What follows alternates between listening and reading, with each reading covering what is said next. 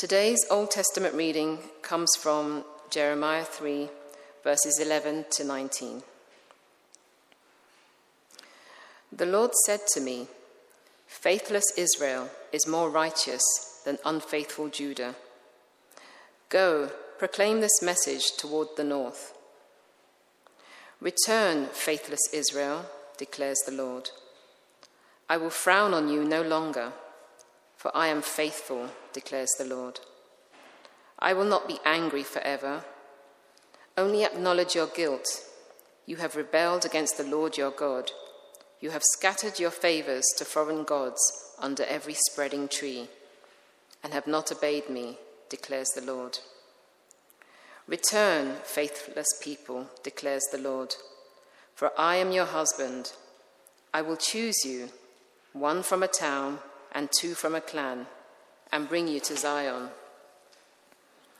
Then I will give you shepherds after my own heart, who will lead you with knowledge and understanding. In those days, when your numbers have increased greatly in the land, declares the Lord, people will no longer say, 'The ark of the covenant of the Lord.' It will never enter their minds or be remembered. It will not be missed, nor will another one be made. At that time they will call Jerusalem the throne of the Lord, and all nations will gather in Jerusalem to honor the name of the Lord. No longer will they follow the stubbornness of their evil hearts. In those days, the people of Judah will join the people of Israel, and together they will come from a northern land to the land I gave your ancestors as an inheritance. I myself said, 'How gladly would I treat you like my children and give you a pleasant land, the most beautiful inheritance of any nation.' I thought you would call me Father and not turn away from following me." This is the word of the Lord. We have two New Testament lessons today. The first of them is from Hebrews chapter 2, and the second from Matthew chapter 6. These are both printed in your bulletin. I invite you to follow along.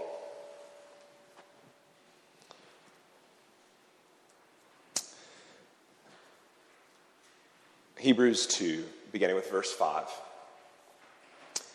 "It is not to angels that he has subjected the world to come, about which we are speaking. But there is a place where someone has testified, 'What is mankind that you are mindful of them? A son of man that you care for him? You made them a little lower than the angels. You crowned them with glory and honor, and put everything under their feet.' In putting everything under them, God left nothing that is not subject to them. Yet, at present, we do not see everything subject to them. But we do see Jesus, who was made a little lower than the angels for a little while, now crowned with glory and honor, because he suffered death, so that by the grace of God he might taste death for everyone. In bringing many sons and daughters to glory, it was fitting that God, for whom and through whom everything exists, should make the pioneer of their salvation perfect through what he suffered. Both the one who makes people holy and those who are made holy are of the same family. So Jesus is not ashamed to call them brothers and sisters. He says, 'I will declare your name to my brothers and sisters. In the assembly, I will sing your praises.' And again, 'I will put my trust in him.' And again, he says, 'Here am I and the children God has given me.' Since the children have flesh and blood, he too shared in their humanity, so that by his death he might break the power of him who holds the power of death, that is, the devil, and free those who all their lives were held in slavery by their fear of death. For surely it is not angels he helps, but Abraham's descendants. For this reason, he had to be made like them, fully human in every way, in order that he might become a merciful and faithful high priest in service to God, and that he might make atonement for the sins of the people. Because he himself suffered when he was tempted, he is able to help those who are being tempted. And then from Matthew chapter 6. And when you pray, do not be like the hypocrites, for they love to pray standing in the synagogues and on the street corners to be seen by others. Truly, I tell you, they have received their reward in full. But when you pray, go into your room, close the door, and pray to your Father, who is unseen. Then your Father, who sees what is done in secret, will reward you. And when you pray, do not keep on babbling like the pagans, for they think that they will be heard because of their many words. Do not be like them, for your Father knows what you need before you ask him. This, then, is how you should pray. Our Father in heaven, hallowed be your name. Your kingdom come, your will be done on earth as it is in heaven. Give us today our daily bread, and forgive us our debts, as we also have forgiven our debtors. And lead us not into temptation, but deliver us from the evil one. This is the word of the Lord.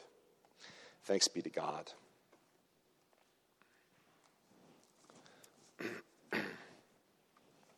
So about 10 years ago, I was in the middle of planting a new church in America with a friend and with a bunch of friends, really. And because it was a new church, we could kind of get away with different things that you couldn't always get away with. Sometimes we tried different things. On one particular Sunday, about 10 years ago, we pastors decided we would invite up to the front, right in the middle of the service, anybody that wanted to come up and be prayed for and have the elders put their hands on them, and we would anoint them with oil and pray for their healing. And it was a lovely experience. We happened to be preaching through James, and James says to do that, so we figured we better do it. Now, at that time, my son Deacon was maybe 5 or 6 years old. And after the service, he noticed this wasn't like the normal service, right? So after the service, he said, "Papa, what were you doing with those people in the middle of the service?" I said, "Well, we were praying for their healing, and we anointed them with oil." And Deacon said, "Are they going to become kings?" All he knew at that point about being anointed with oil is that in the Middle Ages in Europe, when a king was ascending the throne or a queen was coronated, the priests would put the oil on their head and consecrate them so that they could take the throne. But I said, "Son, this is America. We don't have kings and queens." But then one of my elders overheard this funny conversation. He walked up and he said, "Preacher, your boy's right. They are going to become kings and queens." When we pray the Our Father, usually, Bemi will do this later on, she's done with her prayers of the people, and then she'll say something like, "And as our Lord Jesus has taught us, we pray together, Our Father who art in heaven," right? That's kind of the introduction. But I learned that the historic Christian liturgy starts off the prayer a little bit different. This is what the classic liturgy says, right before the prayer. "And now, as our Savior Christ has taught us, we are bold to say, Our Father." We are bold to say, Our Father. Why is it bold to say, Our Father? It's bold to say, Our Father, because we are doing something daring and even disruptive when we pray like this. When we pray, Our Father, we are declaring a bunch of things, but let's just focus on 2 of them from our passage in Hebrews chapter 2. When we pray, Our Father, we're declaring, 1, our restoration to sovereignty, and 2, our restoration to sonship. Our restoration to sovereignty and our restoration to sonship. So let's look at this passage, Hebrews chapter 2, together. How can I possibly say that Deacon was right? How can my elder say that he was right. These men and women are going to become kings and queens. Well, as we look at this text from Hebrews, you notice, first of all, that in verse 6, the writer quotes the Old Testament. He's here quoting Psalm number 8. And this psalm is a psalm that's full of wonder. Wonder that God is so sovereign. Wonder that God has made the world with such authority and splendor and power. And immediately when you contemplate the wonder of God's majesty in creation, his sovereignty and his rule, the immediate question then in the song is, verse 7, verse 6. What is mankind? What are we that you would have any thought of us whatsoever? We are so small compared to God. And yet the song goes on, doesn't it? You've not only thought of us and cared for us, but are you ready for this? You've crowned us with glory and honor, and you have put the whole creation under our feet. Do you hear like the terrified marvel of the psalmist as he sings this? It's like, what were you thinking, Lord? Are you sure that you want us, human beings, to govern the world? If I were you, I wouldn't even waste a minute thinking about us. Hebrews chapter 2 says that we were meant for sovereignty under, to be sure, the sovereign King, the Lord of all. God, for some reason, loves to take authority and to delegate it. And for some reason, God is determined to show his supreme sovereignty through human rule over creation. But as Paul writes in Romans, we have fallen so far from the glory of God. We've abdicated our position at the head of creation. But God is determined to set things straight. God comes to the rescue in Jesus. The sovereign Son takes the name Jesus, God saves, and he takes our frail human flesh, and he comes in and he picks up where Adam and Eve left off and failed, restoring rule. So far, none of this is that scandalous, right? The Son is the King. We know this and confessed it. Christ is King. He came, lived, died, rose, ascended, and sat back down at the throne of glory. He's coming again soon. This is standard stuff, right? But the scandalous part comes here. Hebrews 2 hits on this. He doesn't simply want to take the throne of glory for himself, but he also wants to, verse 10, bring many sons and daughters to glory. I wonder if you've read that before. You thought, oh, he brings many sons and daughters to glory. That's just a fancy Bible way of saying Jesus died for our sins and we get to go to heaven when we die. That's true. But when you read it in the context of Hebrews 2, you see what's happening, right? When Jesus brings daughters and sons to glory, what's he doing? He's restoring to them their sovereign rule under his supreme sovereignty. This restoration of rule has always been God's plan for the redemption of humanity. This was the plan from the beginning before there was sin. Rule the earth, Adam and Eve, and subdue it. Be fruitful and multiply and fill the earth. It was God's plan when he chose Israel as firstborn son. He wants to restore rule through his people. And so Moses has to go up to Pharaoh and say, Pharaoh, Israel is Yahweh's firstborn son.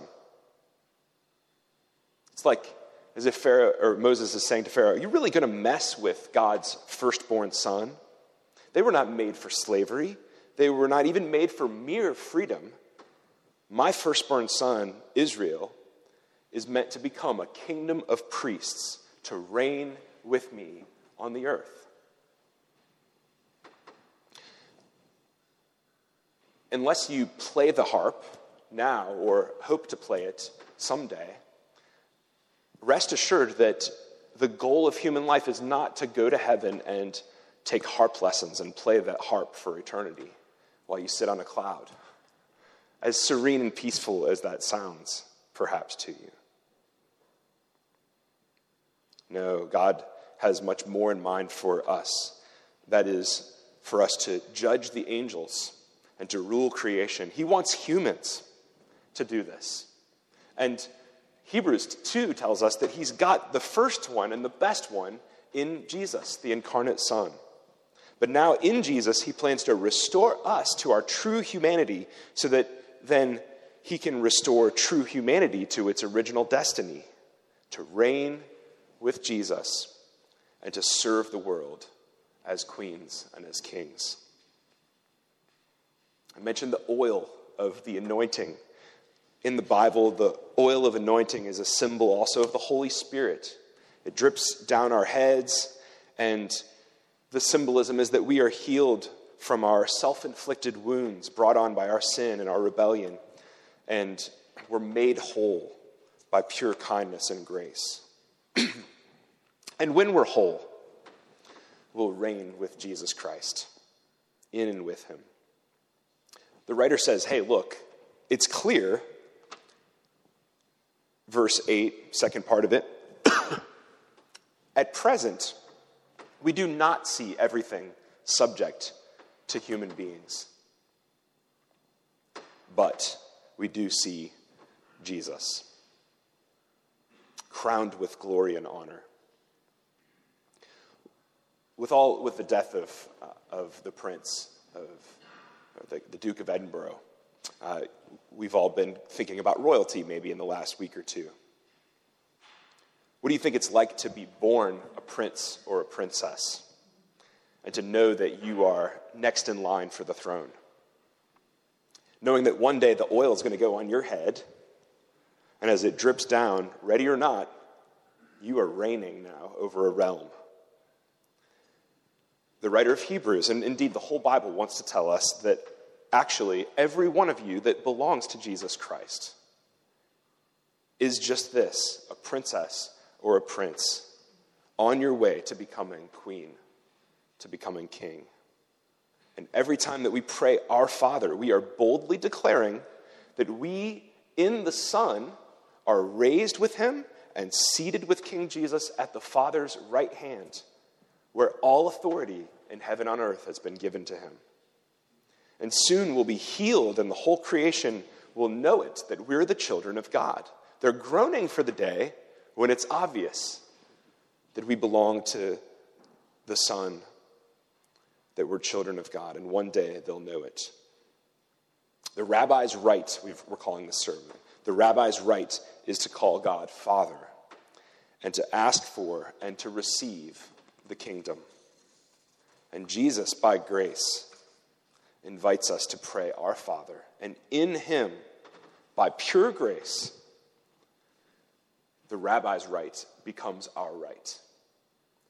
Not to just pray Our Father, but in Jesus to sit with him and one day to fully reign in him. It's a revolutionary prayer. We are restored to sovereignty in the Son, who is the supreme sovereign. So that's the first thing, our restoration to sovereignty in the Son. The second daring thing that we pray in praying Our Father is we declare our restoration to sonship, Our Father. So we say this every week, and it's good. We should say it every week. But we say it so often that, we could be forgiven for missing all of these royal reigning implications that we just discovered. But I'll bet that we've pretty much even forgotten the obvious meaning of Our Father. And it's time to remember. Wesley Hill points out that, there's 32 books in the Old Testament, about 500,000 words. Any guesses how many times God is referred to as Father in the Old Testament scriptures? Just 15 times. 15 times. And that's not nothing, right? That's significant. But by the time the coming of Christ happens and the New Testament scriptures begin to unfold, just by the time we're done with the 4 Gospels at the beginning of our New Testaments, God is called Father 170 times.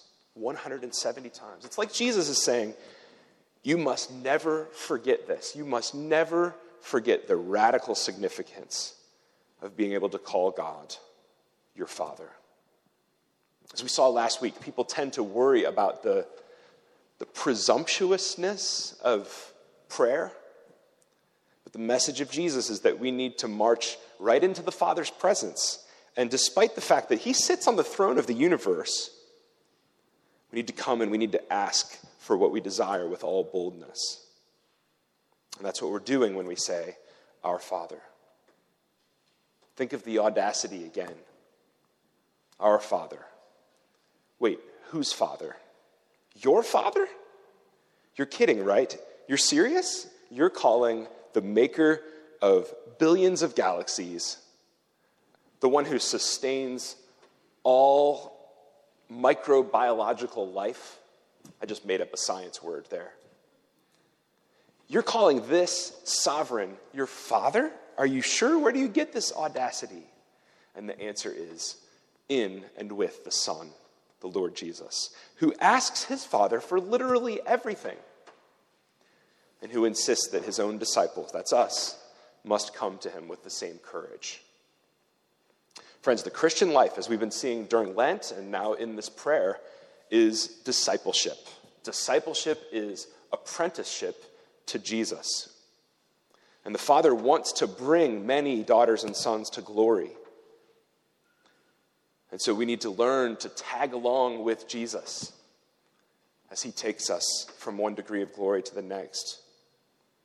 Someone has said that we don't take Jesus with us wherever we go. Rather, the opposite. Jesus takes us with him everywhere that he goes. We are the tag-alongs. And this is so vital because we learn to pray with Jesus, our Father, and we're being apprenticed into the family, brought up as if we were the natural sons and daughters. You know, it's like the reason we have to keep praying our Father and learn how to pray it with Jesus is it's like we were orphans. And we've now been adopted into a new family. But like many orphans that are adopted, we have real trouble, don't we? Believing deep in our hearts that we're really part of this family, that we actually belong, that our brothers and sisters really think of us as legitimate siblings alongside of them, that our parents love us as much as their natural-born children. And so praying our Father is how our hearts become, bit by bit, prayer by prayer, convinced that the impossible could really be true. That though we were orphans, we're now adopted sons and daughters. Though we were homeless, we now live in the palace with the King. Though we are just humans, God is not only mindful of us, but tenderly cares for us. And though we have no natural right to be and to claim to be sons and daughters, the real, true, natural firstborn son, Jesus, verse 11, is not ashamed to call us sisters and brothers. In fact, Jesus, verse 13, marches right into his Father's presence, and he says, "Here I am, Father, and all of your children I've brought with me."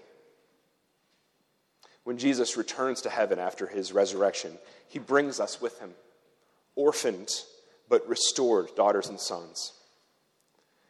And he says to his Father, "Father, I haven't lost one, not a single one of the precious children that you've sent me to bring home." What a marvel. God our Father is not ashamed to have us bear the family name, and Jesus the Son is not ashamed to declare that we are his little brothers and sisters. This is radical intimacy. This is radical recognition of us. This is restoration to sonship, to daughterhood. But all of this intimacy is meant to do something else in us, and that is to train us in trust, isn't it? To train us in trust. Think of Jesus and his Our Father in the Garden of Gethsemane. He asks his Father, as he's facing the cross, he asks his Father, is there some other way that I could bring many sons and daughters to glory? Some other way that doesn't have to do with this cursed death on the cross? Stop and think about that for a second. It has been their plan for eternity. They made it themselves together. And now the moment has come. You might ask, what kind of son asks for a change of plans at the last minute in this situation? But the answer is, what kind of son asks? A true son. And then in his prayers, he wrestles with this intimate communion with his Father. Jesus, once again, as the true son, he hears the reassurance of his Father's love. He recommits to the path that brought him first from heaven down to earth, now brought him into Jerusalem on a donkey. And by the time on Calvary that he breathes his last, having lived perfectly, having faced death with absolute trust in his Father, what does he say to his Father finally in his last breath? Father, into your hands I commit my spirit. And then he breathed his last. Friends, our apprenticeship in prayer, the Our Father, is designed to bring us to our last breath with a heart that trusts the Father's love and care so much that we can say at our life's end, Father, into your hands, I trust you so much. And so into your hands I commit my very spirit. Now bring me, your daughter, your son, to glory. Next time that you're sick, maybe you're sick in body, soul, or spirit, give me a call. I'll get Sam or I'll get Bemi or one of our elders, and we'll grab some oil. We'll come to you and we'll put our hands on you and we'll pray for you and we'll anoint you with oil and pray for your healing. And then we'll pray the Our Father together. We'll pray the Our Father together. And as we do that, we will be reminded that you are being restored to sonship in the Son. Because you are going to be queens and kings under Christ Jesus, the King of Kings. Do you dare to pray the Our Father if all this is true? It's stunning, isn't it? Oh Lord, the only thing I can think of to say is, oh Lord, teach us to pray. Father, we do pray that you would be so generous to teach us to pray, and that bit by bit, we as sons and daughters would grow up into our elder brother and his maturity and learn to pray with great intimacy and boldness, to anticipate reigning and ruling with him, and to trust him all the way up until our final breath. Help us to do that and teach us to pray. We pray together in Jesus' name. Amen.